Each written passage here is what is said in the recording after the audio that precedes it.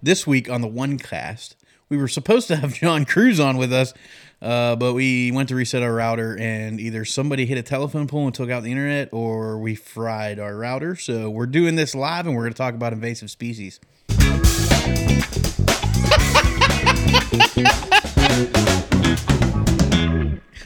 Okay, I don't. Trey, what was that? Is that?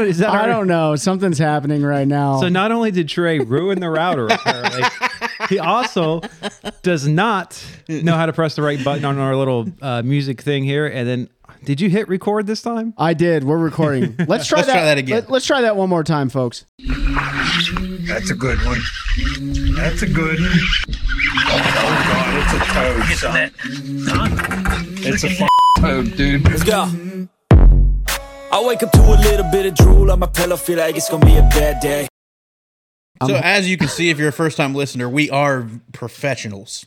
It's bad. We preach about it, and but you know what? Sometimes things happen, and we're just gonna roll with it. We haven't ran into these issues. I think it was like the first couple episodes. Like, yeah, we're new to it. We're trying to. I wouldn't even say knock the dust off or rust off. Like, we're just like we didn't know what to do. We were learning. I would consider us like seasoned at this deal. Well, this is what 43, episode 43. Yeah, and that's how old I feel right now. 43. I don't know how to use a router. I don't know how to use a soundboard. Like, you know what? I blame it all on Michael Johns. He's down right now fishing or pre-fishing for the tournament in Lake Eufaula, Alabama. And, I'm just kidding. I don't blame it on him, but hopefully he has a good tournament. But what is going on tonight, gentlemen? Not a whole lot. Make sure you head over to onecastfishing.com and use the code TheOneCast. Save 10% off your order. Get some snagless jigs, weedless Neds, soft plastics, long neck hooks, all of that good stuff. Make sure you support them as they support us.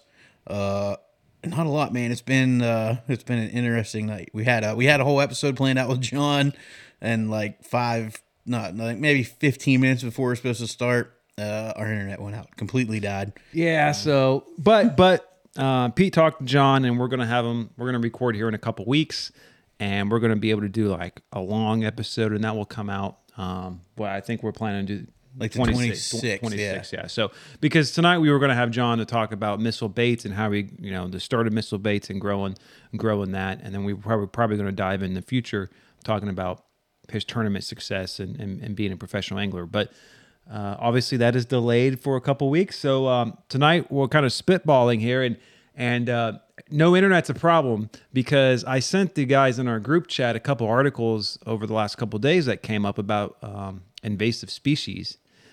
Which I thought was interesting because one of the invasive species right now going on in the Southwest is the smallmouth bass.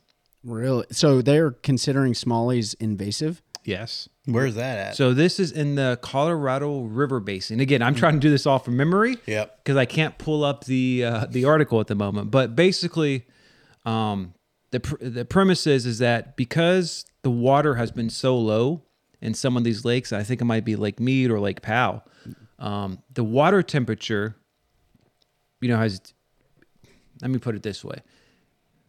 There's only so much of the water column that can support smallmouth bass. These lakes are so deep out there that water gets so cold, and there's not a lot of oxygen down there either that all the bass have to live with. What is the scientific eutrophic zone? Like the top layer? Yeah, right. Zone, something like that. Yeah, the top layer there. And so the water has decreased over the last couple of years so much that zone has been covering some of these, or now where the outflow is for the dams. So they've allowed smallmouth to, one, go downstream. And I guess because of the lower water levels and increase in water temperatures by just a few degrees, some of these have gone further upstream to places that, extreme. Like I think Grand Canyon was mentioned in the article about how through the Grand Canyon and the Colorado River that there are now like smallmouth up there. Who would have thought in a million years that you would hear somebody say like, oh, smallmouth, invasive, bad. Like they're not even in the same sentence. But it's funny you bring that Well, up. if you're out west, they are, because like Yellowstone's had a kill order in Yellowstone River and Yellowstone Lake on if you catch smallmouth, throw it on the bank for years because a few have been caught in there. Whether it's people letting them go, they don't know 100% for sure, but they decimate trout, and trout is king out there. That's true. And I don't remember. I'll have to go back and look on Wikipedia or something. But I think the natural original distribution range for smallmouth, it doesn't include like some of our lakes here in North Carolina because it's east of the Continental Divide. So, at some point many years ago, probably a couple centuries or whatever, they moved over and they've now had populations, although we know they were getting destroyed by the spotted bass at this point. But so out west, because of the changing conditions, it's allowed smallmouth to expand their range. So it's going to be interesting, right? Because with the wet winter they had out west and some of this tropical moisture they had, so the lakes have gone up a lot. So if that continues over the next year or two, and they get more water, maybe it will take care of itself. But it's definitely spreading. And I guess the green sunfish is spreading along with the smallmouth bass. And then there's just kind of wrecking havoc. I guess there's some native species of prey or maybe small fish that only exist in those little areas that are going to be threatened. So I think there was a Yahoo article. So if you're interested, Google it. Again, I wish we could bring it I'll up post here. the link in the description too, so you can click. I want to check that out. So it is interesting. So this past Monday, which was 2 days ago from now, but a week in a couple of days for the folks listening and watching, I took my old boss out fishing, fall pattern and stuff like that. The very first thing that he brought up, he said, I got a buddy that lives out west, and he was talking about invasive fish. And I was like, invasive fish, like spotted bass, and that's the first thing that came to mind. So I'm glad that you brought that up. And it's important to talk about this kind of stuff. And folks, if you haven't checked it out, like go back a long time ago and check out our episode with Corey Oakley, who is a biologist here in North Carolina. We talk about the Alabama spotted bass, invasive species and stuff. And then, I hear people talk about like, how do you break down a lake? How do you practice and all that kind of stuff? The history and the ongoing evolution of our water systems and residential development, that should be a part of your calculus when you're looking at tournaments, right? So like if I'm going out west and I have no idea what's going on, but all of a sudden there's smallmouth that are involved in the equation, like that's something to pay attention to. So I think it's more than just checking your mapping products, looking at Google Earth and stuff, but getting into the nuts and bolts of what's going on. That's important for any tournament angler. Yeah. But to be honest, I think that's more of a long-term play because I'm assuming, and the way I read the article, like the smallmouth that are spreading, just because a lot of the water shallow stuff they're just right, they're small, but that absolutely applies to the Alabama spotted bass that's wrecking havoc here in North Carolina, South Carolina, Virginia, pretty much anywhere east of the Continental Divide because they're not native. And that's what I don't think a lot of people realize, because I made a joke, right, when I sent that in a group text, like, hey, more bass fishing opportunities, right? But there is something to be said, like people, when we had Corey on it, and again, Corey is one of the biologists for the state of North Carolina, we talk about spotted bass, and people didn't realize that just because of that Continental Divide and the history of it, just 50-mile difference can determine native to a non-native species. Yep. And if you go centuries or millennia through natural development and evolution, and there's not that competition there, it's going to wreak havoc. Whereas, as we know with the spotted bass, in places where they have largemouth, spotted, and smallmouth all together, they can all coexist. But when you introduce something new, it's that was the biggest argument. Not really argument, but it was an argument because everybody wants to argue. Like when we released that episode, everybody was like, "Well, they have them in Gunnersville, all three of them," and it's like, yeah, but they've been there forever. They've all come up together. They've evolved together.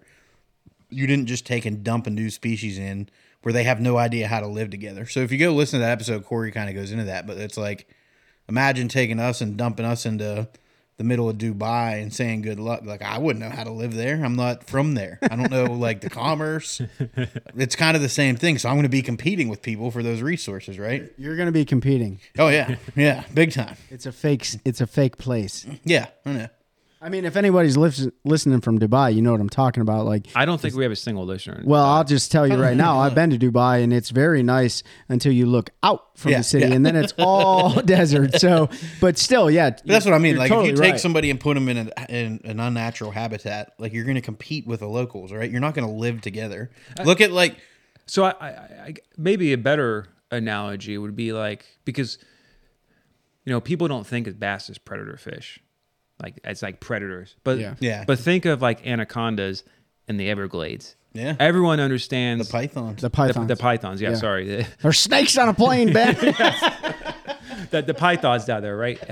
And maybe the boas too. I don't know. They've got all those big long snakes down there, and everyone recognizes the havoc they're wreaking on the ecosystem. So, but everyone knows like a big snake's a predator, but bass are some of the most ferocious predators in the water. Especially spots and smallmouth. They're super aggressive. I mean, largemouth, of course, but definitely go back and check the episode out. But that's not, if it's not introduced by man, and Corey talked about that, like, anglers or whoever, putting spots in our waterways or anglers or a dam breaking or a pond flooding, like the Asian carp issue that we are still dealing with, right? But not every invasive species is bad, is it, Pete? Not always. I mean, it's still, everybody panics. Yeah. But I mean, there can be positives. And we were talking about somewhere here in North Carolina. Do you remember where it was? They found zebra mussels. Yeah. So the North Carolina Wildlife sent out, I guess, their fall update today.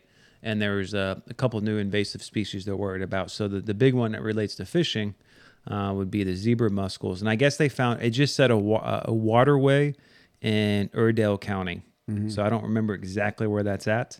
I know we have some folks there that have bought some snagless jigs. Yeah. So yeah, if you're listening from Iredell County, let us know where that's at. If we had internet right now, I could check it out. I'm betting it's west. Yeah.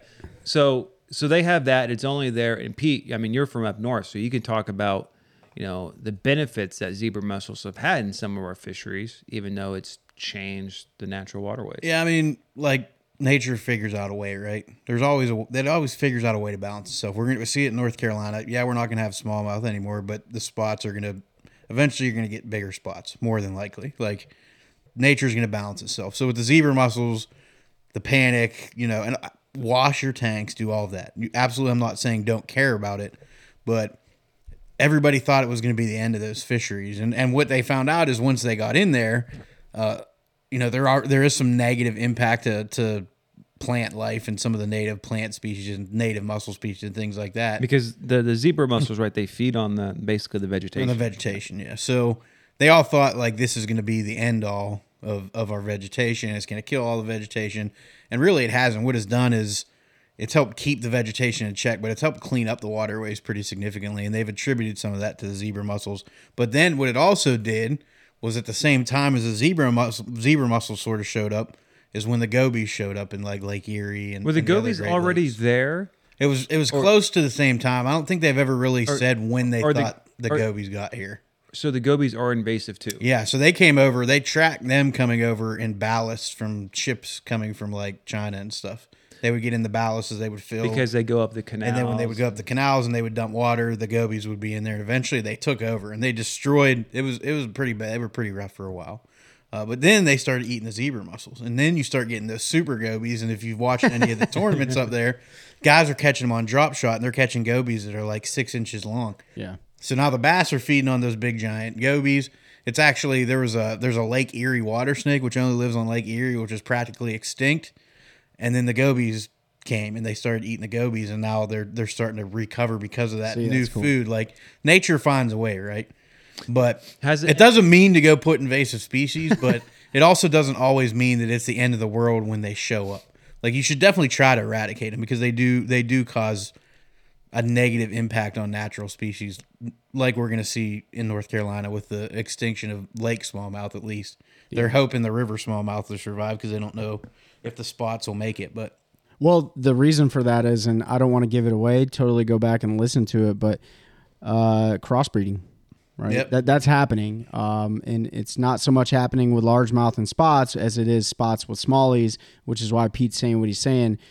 I'm just going to relabel those fish as smallmouth. That's what I'm going to do. It's a smallmouth to me. I mean, if it looks It like does have a smaller mouth. it does have a smaller mouth. If it's got a rough patch on his tongue, well, you know what? I've caught largemouth with a little bit of rough patch on their tongue too. So changing definitions, that's Yeah. commonplace these days. I mean, yeah, I think that was what was interesting with Corey is everybody's like the spots are eliminating the largemouth, and he said they're not. We're still seeing them in the surveys. It's just pushing them to different parts of the lakes where guys aren't looking. So if you're fishing a spotted bass lake, the largemouth are still there. They're just not where they normally would be because they can't compete with 5,000 12-inch spots on a rock point.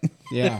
It's the thing that makes this. I mean, it can be a cause for concern. That's why every angler should be a conservationist and like pay attention to their environment and clean the lakes up and do your due diligence when it comes to cleaning your boat and stuff. But it's also the thing that makes it so exciting as well because like the 50-yard line on a football field never moves. Ever, right? The basketball hoops in the NBA court doesn't move, but in this sport, it's always moving, and that's the most interesting and like exciting thing about this deal. So, but it comes with a cost, right? And that's being a good conservationist. You need to carry that weight on your shoulders. So, all invasive species aren't bad, I guess. I mean, they're still bad. I mean, like hydrilla, hydrilla was bad, but hydrilla was good. There's always negatives. Like again, we're not going to have smallmouth in lakes in North Carolina. If I remember right when Corey was here, there's like 1 or 2 lakes where there's still pure smallmouth, and he expects them not to be there much longer. But all those lakes out west, he said they haven't had a pure smallmouth in years in DNA, and eventually it goes to 0. Yeah. So like. Everybody's like, oh, Norman, you got there and catch 1 million fish. But at what cost? Like, part of that is the elimination of smallmouth, even though I don't think there were smallmouth in Norman. But no, but they've spread from there, and they saw what they did to Norman. So anglers, and it's 100% anglers, have moved those fish to other bodies of water to make their fishery better, and now they're going to eradicate smallmouth bass from lakes in North Carolina. Yeah. We'll see what the impacts of another episode we talked about, F1. Well, no, we talked about it in the same episode, right, with the F1 bass introduction. Yeah, we talked a little bit about the F1s. You know, if there was ever a place where smallmouth would thrive, it would be on Lake Norman. You would think. I would think, right? Like, and we saw that the other day. There was It's so deep. Yeah, but smallies love that. Oh, I know. That's what I'm saying. It's so deep. It's not crystal clear, but it's got a lot of rock and I think part of the issue there is it's not a very nutrient productive lake. It's not nutrient productive, and I don't know. So then we need gobies. What's running through my mind is like, I don't know about the water temp there. Yeah, I'm not sure. Yeah. But then I think like Bull Shoals in Missouri, and like in the summertime, it's like 88 degrees in the summer. Smallmouth in Hawaii. And like, that's you know what I mean? Like, but the elevation though, right? So it doesn't get hot up there. Yeah, that's next time we have Corey on, we'll have to ask that question. Like, why aren't they there? Because it is kind of interesting that they aren't when you think of a big, deep water reservoir like Norman. Yep. It's man-made, right? Norman? Yeah, Norman. Yeah. Right? Well, it comes down like, again, we can't check, and we should know this being in North Carolina, but doesn't James and the other lake, don't they feed into Norman? Is that all the same river chain? I think he said that. They do, because that's how they started, was in Norman, and then he said they moved upstream to like James or one of those other lakes. So, and that's how they know anglers did it. And it wasn't natural because spotted bass can't jump a dam. Yeah. Yeah, so not yet. They can't and swim up. They river. may evolve and grow legs, frog legs, and then you can eat some good spots with frog legs. That's great. Yeah, it's cool to learn about this stuff. And it really does change the dynamics. And like you said, you're not going to see it tomorrow, but you will see it 15, 20 years from now. It'll change the entire do your ecosystem. part, try to stop it, but also when they do show up, don't panic. Like follow whatever the experts tell you to try to eliminate them, but don't go on full panic mode and say, oh my God, there's zebra mussels going to destroy our fishery. And then you Google, oh, round gobies destroy zebra mussels. And then you go order 1,000 of them and dump them into the lake. And then now you've got an even bigger mess on your hands. Yeah. And I think a lot of times that's what happens and why you see like this stack outside of Florida, because that's just people buying stuff that they can't handle and then letting it go. But like, I think you do see that. You see anglers, because we all want to help, But then they see, oh, well, this species here, and if I get this species, it'll take care of the problem. So they sneak that in there, and then that's a whole nother can of worms. It spitballs into something even bigger. So speaking of, we just talked about Lake Norman. We're talking about like spotted bass and smallies and stuff like that. But, November 10th, and we've been plugging this, November 10th, Pete and myself, I don't know if Ben, if you're going to be there or not. No, you're going to be gone, right? I don't know yet. We don't know yet. We're still working it. But November 10th, we got the, Special Operations Bass Anglers is hosting their annual event. And it's the, this event is for Chief Warrant Officer Cantrell, correct? Yeah. And so we're going to be up there fishing that, man. It's going to be a great time. Pete's dad's going to fish with me. Chelsea's going to fish with you. Mike Johns may be able to make it up from Florida and fish it. It's a really good event. And I'm looking forward to catching some spotted bass, dude. It's been, besides Gaston this year, like I haven't really done any spotted bass fishing. So, yeah, I mean, Gaston's a spotted bass lake, obviously, but I caught all largemouth when I did catch one spot, but like they were on beds last time I was there. Every time I've gone there, it's been more of a largemouth tournament just because of the way it's set up time of year. So this is the first time I'm going that's like a true spotted bass. Like whoever wins is going to be the person that catches the 3-pound spots instead of the 2.5-pound spots. Yeah, most likely. But so I'm kind of excited because it's not anything I've ever done. I'm looking at it similar to smallmouth fishing up north, like drop shot, shaky head, Ned rig. There's rock, there's docks, and I'm just gonna go fish because I have no idea. Yeah.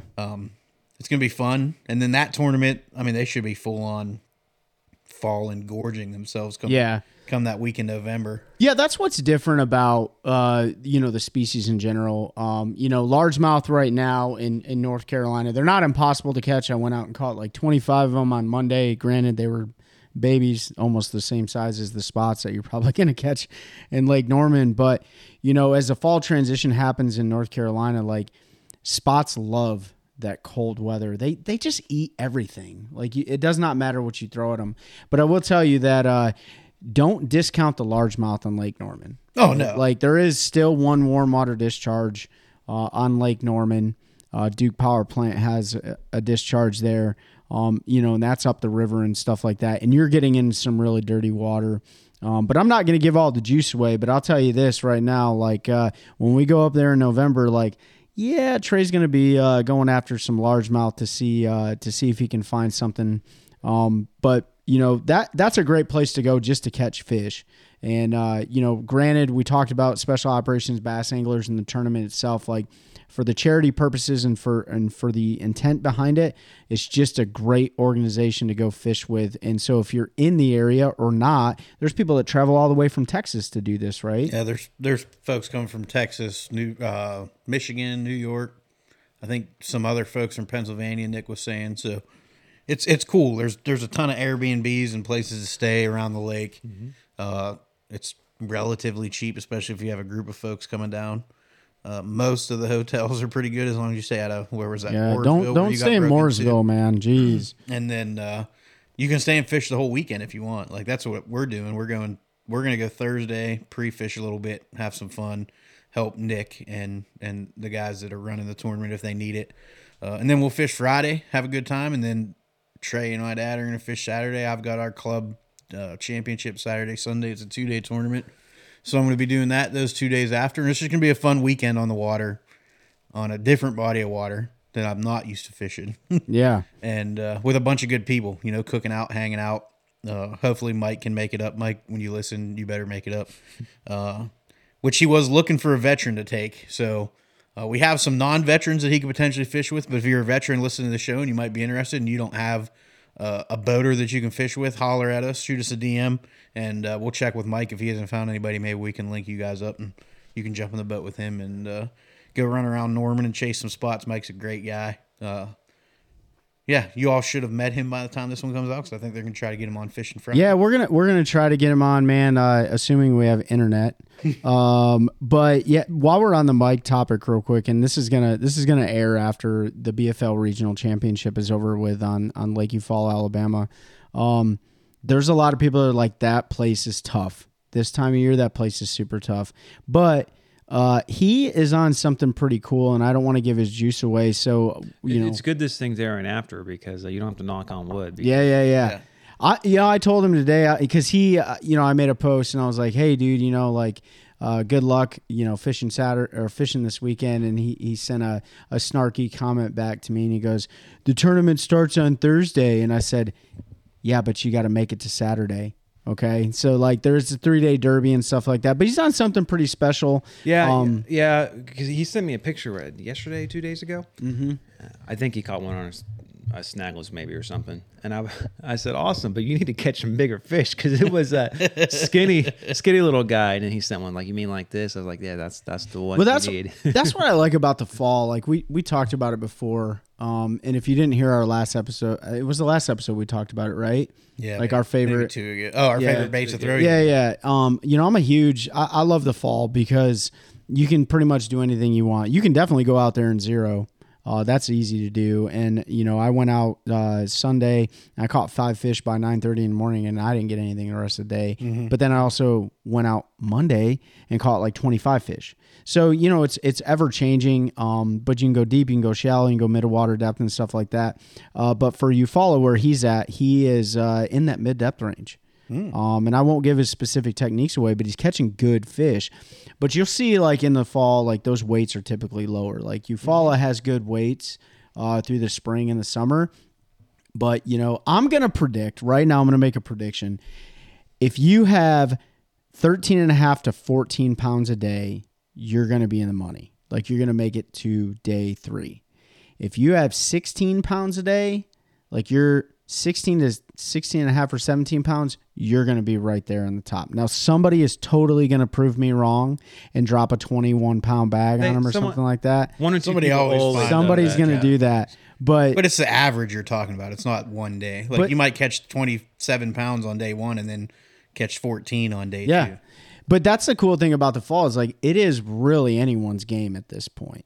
You never know. Well, we saw that a few years ago in 2020, like on the Elite. Oh, with the schedule the way it was. When they went to Gunnersville in like September or October, and it was a different game. Yeah, that's right. Than it is when they go there. Is that the one Bill Lowen ended up winning? No. I honestly don't remember. I just remember the weights are way down. The fish, obviously, because it's the fall, were all scattered about. You didn't have that traditional ledge. You're talking about on Tennessee River? Mm-hmm. So, yeah, Bill definitely won that with a jig. That's when he won it with a jig and a lipless. Yeah. He was fishing some. I want to say that was his first Elite Series victory. First and only, but he deserved that one. Yeah. Big time. I remember it was interesting. That was emotional, dude. Because of them having to fish in the fall. Like everything was different. Yep. And like you think those tournaments, specifically that year, by going in the fall, like these guys have been. And even if they were a rookie and had never been on that lake, you're probably around guys, you hear things, you can go watch all the tournament coverage from 20, 30, 40, probably not 40 years ago, but you understand what I'm saying. Like, there's a lot of tournament coverage on those lakes for the times they usually go there. There wasn't any for October. And they're figuring that out in the opens right now on the Harris chain. So you bring that up, right? So let's rewind real quick.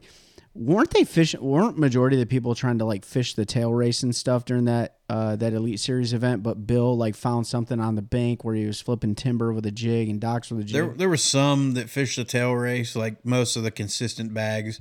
But Bill, most of his bigger fish came off a lipless. He was fishing off like a rock point on some submerged grass, and he was ripping it over the top. And then he caught some fish shallow on a jig, first thing. Yeah. And then he was transitioning. I remember he was the only one really doing that. He caught a 7-pounder, I want to say. It was like a 7 or plus, and like he held that up, and I was like, dude, because this guy, like, I don't know Bill personally, but like he seems like he was one of those guys, and when he won, everybody was super happy to see him win. So you just kind of get a feeling on how a guy like that is, and that was cool. But so Mike, but Mike is fishing BFL regional, right? So that's MLF sanctioned event. That's their super. And then regional, And then also at the same time, the Open on Harris chain. Yeah. Which in the fall. Yeah. We've talked to our friends that fish the Open. Yeah, it's not everybody's struggling. it's and of course it's still early October or mid October. Yep. So, but it's not been cold enough yet because sometimes down there in Florida you get some spawning bass in October or November. I don't think that's happening this year. It's been we haven't had a big enough cold front to come through to drop those temps. I don't think anybody knows what's happening right now at least nobody I've talked to or heard from, like everybody's struggling right now. My guess is someone's going to win it offshore. Probably. And some of the grass patches, no idea what lake that's going to be because I don't know how the grass is setting up right You now. have to look at the spray schedule, figure out who. Well, has definitely. I won't name who it is. Well, I'll name it. Like Destin. We talked to Destin, and like he's like, dude, certain lakes are no goes. Yeah. But you got the day I talked to him because I called him. I was like, dude, I can't get my 0.1 antenna to work. Like, how do you do this? And he's like, yeah, I don't do anything. So I let it rest overnight. But I was like, hey, how's everything going? And he's like, yeah. I'm on the wrong lake. I'm on the wrong lake today. Look, but you know, as someone who's fished down there for a couple of weeks, like that's 100% true. And if you go back the last time the elites went, last year, last year, like Apopka was in play. Yeah. But there had been several years that Apopka was not in play because I think they had killed all the grass and it was just really dirty and had gotten polluted and all. But it, you know, it's starting to come back, so you know you saw that in play. It's also a long ways down there from where they take off. But like each lake changes every year. That like for instance, when I was down there wasn't very much like offshore grass in Lake Eustis. But this last year or even this year, maybe I was watching it. One of the guides down there, he does a YouTube video. He's like, "There's grass all over Eustis," so it just it changes year to year. And we started the show off talking about like invasive species and like, you know, things constantly changing the ecosystem, but it's not just invasive species. I mean, it's them spraying the grass.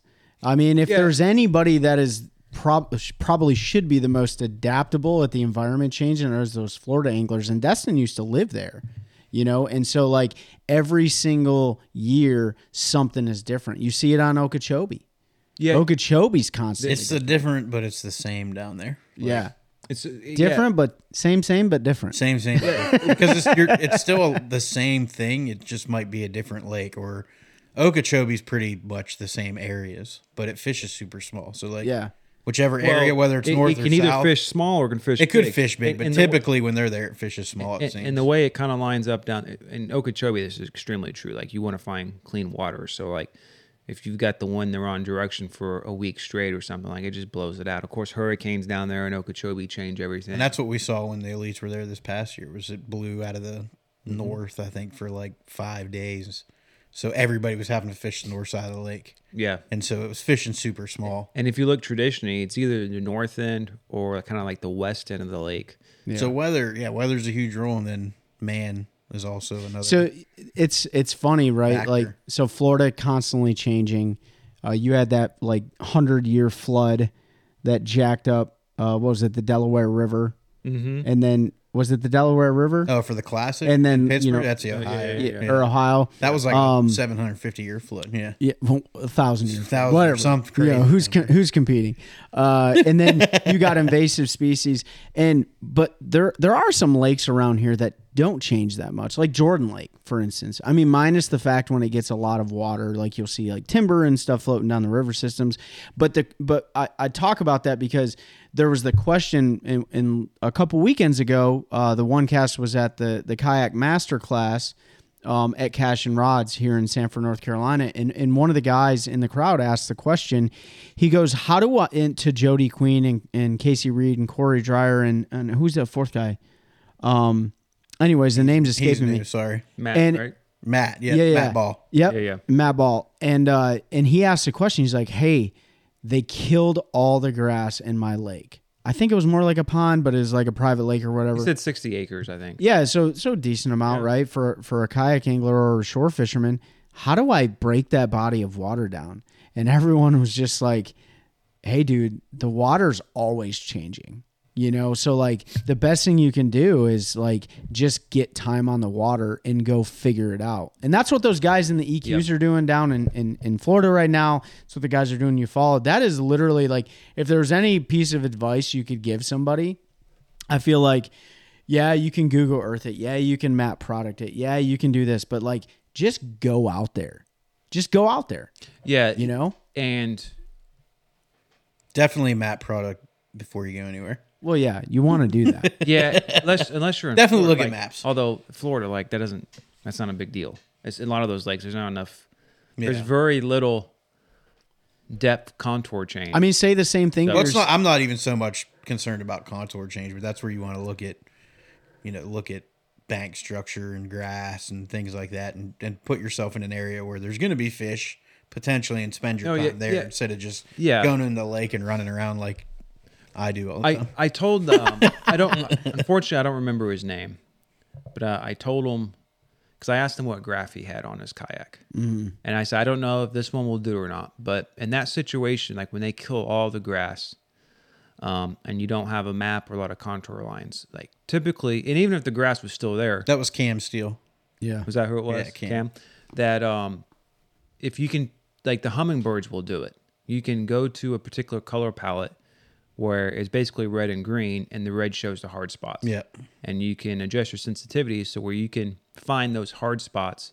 And it works well in grass, and that's how folks find shell beds a lot of times too. You could do the same thing with your normal picture on side imaging and down imaging. It's just because obviously it gets hotter. The sensitivity and stuff. Yeah. But it's just easier when on that other color palette. But if you can find those hard spots where they killed the grass, like that's where someone should congregate.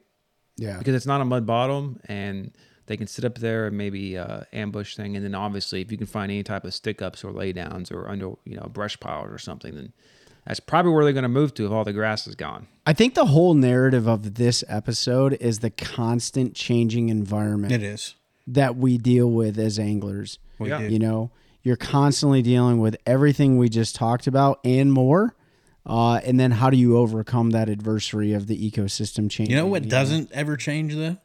Is the comfort and protection that my Carolina Waters gear gives me. Make sure you head to CarolinaWatersNC.com. Use the code TheOneCast at checkout to save 20% off your order. Get some UPF shirts, some hats, some casual tees. There should be some warmer weather stuff coming. We've been talking about in the group chat, helping them kind of look at some different stuff. Also in the month of October, which we're still in, if you order 20% of your order, whatever the total is, 20% of that is going to go to the family in Hawaii that we talked about with Maddie. And also we're doing a giveaway attached to that. So if you do order, screenshot, send me a receipt of your order, a copy of your receipt from your order. It's all the same. Whatever I'm trying to say, send that to me or to the page. And we'll enter you in a giveaway where we're going to give away one of our hats and shirts. And then Swamp Fox Customs is sending some baits. And he told me he was sending, but I can't look at my phone right now to find it because we don't have service. Yep. So make sure you head to CarolinaWatersNC.com. Use the code TheOneCast. Get yourself some gear. It doesn't matter if you're in the Carolinas or not. It's good quality stuff. It'll help keep you safe. And if you spend time on the water, whether on a boat, kayak, shore, whatever, it's important to wear those long sleeves and things like that. We're not doing it as a fashion statement. I'm doing it because I've met 7,000 old guys that are that are on their 90th. I think it looks good. I mean, it looks good. It's a fashion I took statement. my daughter to the it definitely looks dance with Carolina Water shirt on. No big deal. Speaking of that, well, go ahead. Well, I wanted to get back about everything changing. Everything is changing. Because I was thinking that there is something that does change on Jordan. The shell beds out there. Shell beds on Jordan? Yeah, they get like clamshells. Oh, yeah. Yeah, they move around. Also, some of the brush piles will shift when we get those super high water. So I had a terrible itch on the top of my head right there. Yeah, that's true. Like I've seen brush piles that I've fished before that are just gone. Yeah. And some of the laydowns will get when it gets super high. I don't consider that changing a whole month. Well, it does. It changes that offshore where they used to live. Now you gotta go. Well, like that one particular spot. But like, but Pete's just mad because I dropped my anchor and I drag him away. Like that's what we do on Harris for everybody looking for the crappy. Oh, no, I'm just kidding. This was your juice? We're going to move this. Just gonna move that a this couple way. feet. Yeah, your juice is no more. No, it's funny because Trey and I were joking one day on Harris, and there's a brush pile that everybody fishes. And Trey's like, wouldn't it be fun if we just come out here and snug that and drug it down like 100 feet where nobody would know where it was at? That was the actual piece of advice. Besides, and going back to the kayak masterclass, like side scan imaging is your best friend. When an entire body of water, if the bottom composition has changed so much, they kill the grass, whatever. Side scan is your best. And listen, best friend. if you don't have side scan, you can do it with down in 2D. Yes, you can. If you're fishing from the bank, They did it for years without anything. It's called a big heavy jig, and drag that joker on the bottom, and you will feel the differences in the bottom, and you'll find those hard spots. And we definitely recommend like a 3/4 ounce Football head snagless jig because you're not going to lose it as much. That's right. And then once you get on the juice, if they start freaking out and they're getting more finicky, then switch to that one cast fishing weedless Ned head, and then because that's what I put my old boss on, and he crushed them. But yeah, I mean, like, you don't have to have electronics, but if you do, side scan that stuff. And then, if it's legal, sink your own brush piles. Yep. Drop your own brush piles out there, your old Christmas trees, whatever the case may be. I don't know what's legal and not legal, but drop it in the water. Just remember, if you do it on Jordan, you have to send it to the Army Corps engineers so they can put it on their map, and I know where it's at. Yeah, so I have, Ben's going to check camera real quick, but I have one more thing on graphs. If you do have them and you're fortunate enough to be able to afford graphs and you have that stuff on your boat, learn how to use it because it is your most valuable tool. I know a ton of people are like, I just use it for depth. I'm like, well, all you're doing is hurting yourself. Well, I still catch them sometimes. Like, learn how to use your graphs, whatever the capabilities are. There's so many good instructional videos out there. Ben's got some on One Cast Fishing's page. There's a ton of people that have done great educational videos on graphs. Trey and I have talked about filming some just because it's something to do. So we may put some stuff out. But it's important you know how to use that tool. And a lot of people get frustrated, like, fish finders don't help. And it's like, well, they do if you know how to use them. Why does everybody have a southern accent? Because we're in the South, so everybody has a southern accent. But no, I just wanted to say that one last thing. So coming up, what do we got, boys? Joey Cifuentes. Yeah, if we have internet. If Trey doesn't screw the internet up. Yeah.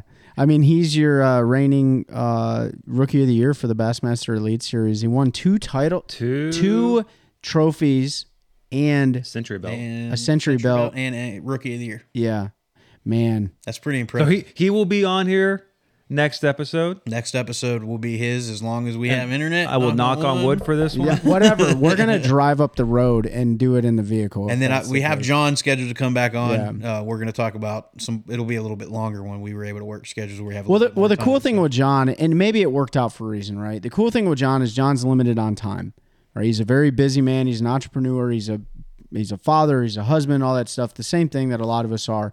But the cool thing is with rescheduling John, he's actually going to be in the missile baits factory, and he's going to be able to have a lot more time. Give us a little bit more time, yep. Yeah, so I mean, like, maybe things worked out for a reason. And I definitely want to talk to him about schedule because we've had a lot of people talk about it, and that's a guy that can tell you it's not for everybody because he's running missile baits, fishing the Elite Series.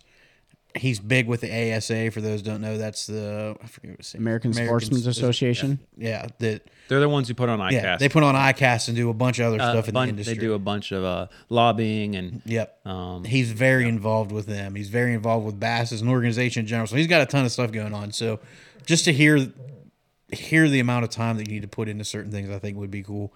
And then that'll come out while we're at Lake Lanier. So we've been talking about it.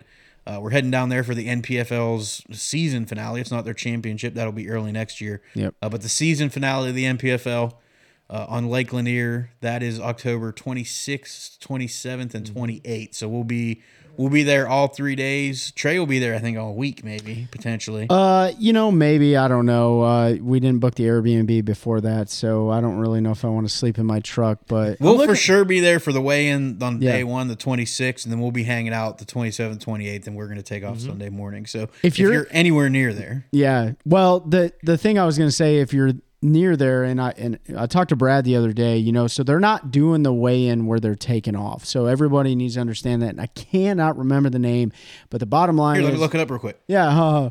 But so we are about 24 minutes away from takeoff at the park that they're taking off from, but then they are weighing in down south, and I think we're about 24 minutes from that. So we're right in the middle. Yeah, I planned that. Yeah, great job. And he's... That was pure luck because I had no idea they weren't. But it'll be cool, man. So, go check out our episode with Todd Goad. He's a super awesome dude, good steward of the profession. 12-point lead. And he has the chance to hoist the gold shield this year. And so 12-point lead, sure get it done. Home lake. Who's right on his heels? Jesse Wise? Yeah, Jesse Wise from North Carolina. Jesse's right there, and there's somebody else's right there. Yeah. So as long as No one finished. Like Trent, I think, is one of the ones Jesse that's or right there, and he's got a lot of experience. Trent Palmer, yeah. He's got a lot of experience on. And the go check out our episode with Trent Palmer because he breaks the juice down up north. So like, yeah, it's going to be awesome, man. And you know, like while there may be an off season for anglers, there's no off season for the one cast. So we were going to be talking a whole lot with hopefully a lot of these guys and gals and stuff like that. Show season will be here before long. We'll let you know where That's we're right. going to be for those. I know Raleigh for sure. Right now, I know Raleigh, which is Martin Luther King weekend. Richmond is the following weekend. And then the following weekend, actually, it's Thursday through Sunday, is the East Tennessee one in Knoxville. So those 3 right now, and that's 3 straight weeks. So I don't know if how we'll feel that happen. Good. I don't know. You might not see my face at a lot of those.